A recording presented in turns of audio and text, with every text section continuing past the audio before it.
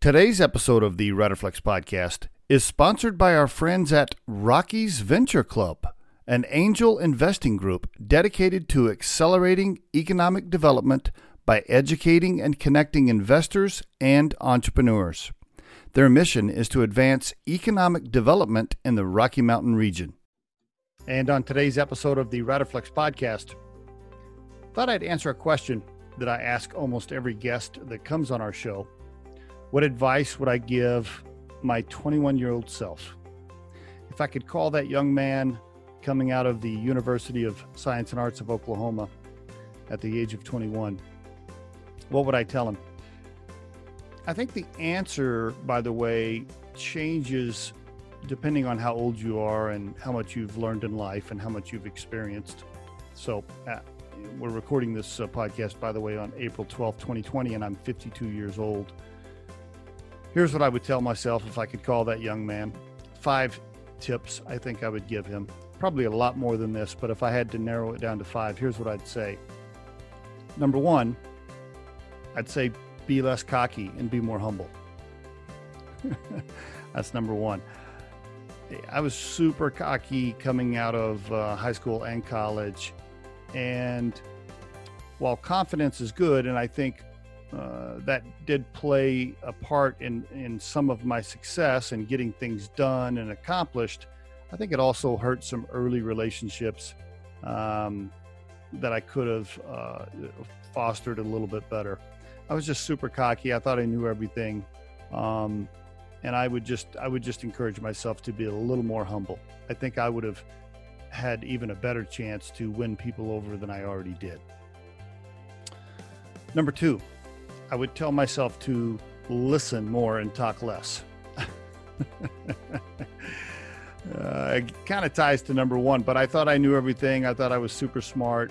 And I could have spent a lot more time asking questions and listening to people that had been there and done that, mentors, executives. I could have learned a lot faster if I would have just listened more and talked less. Number 3, networking. I just didn't understand how important networking was when I was younger. I really didn't. I thought, I guess just looking back, I thought, if I just work harder than everybody else, then I'll be successful. And that's what matters. And so I worked myself into the ground. I just worked all the time. In fact, it cost me my first marriage.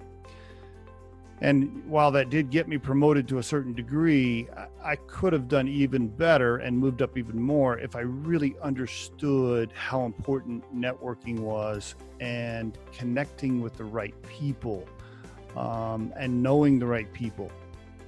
It's so important. Make sure that you are taking advantage of meeting people and getting in certain circles that can help open doors for you. It's just really important. And I didn't do that enough when I was younger. Number 4.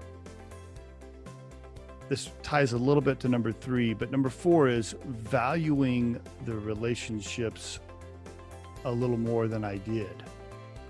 Even the people I did meet along the way with my poor networking, I didn't manage those relationships as carefully as I should. And some of them I should still have today. If I would have managed those relationships right, I would still have those connections today, but a lot of them I don't. In fact, if you asked me to list 20 people that I talk to on a regular basis right now today at the age of 52, I don't think there's one person on that list that came from that period in between the age of 20 and let's say 30. So I could have done a lot better job in managing and valuing relationships early on. Again, it could have opened a lot more doors for me and probably still could be opening doors for me today if I would have done a better job of that. So that's number 4. And number 5, what would I tell my 21-year-old self? And again, there's a lot more than 5, but these are just my top 5. And what would I tell that person today? I would say, enjoy the downtime and the time off and vacations a little more. I often talk to my wife about this now at the age of 52, and I just worked all the time. And it's not, at the end of the day, it's not worth it. As you get older, you're going to regret the fact that you didn't take more time off and enjoy the downtime. I always felt guilty about that. For some reason, I always had this weird guilty feeling anytime I wasn't working. And some of that comes from my good old fashioned Oklahoma upbringing, where they pound work ethic into you, which is good to a certain degree, but it can also be damaging long term. And so I would encourage myself to just take more time off and enjoy life a little bit more. And there is your RiderFlex tip of the day. The RiderFlex podcast features entrepreneurs, business executives, and the stories behind how they got there, as well as daily tips on career advice and job interviews.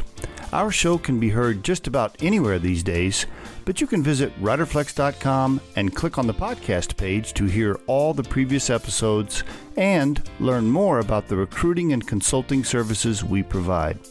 Contact us at the email address info@riderflex.com or 888-964-5876. Thanks so much for listening, and if you enjoy our show, please be sure to subscribe to our channel and like the episodes.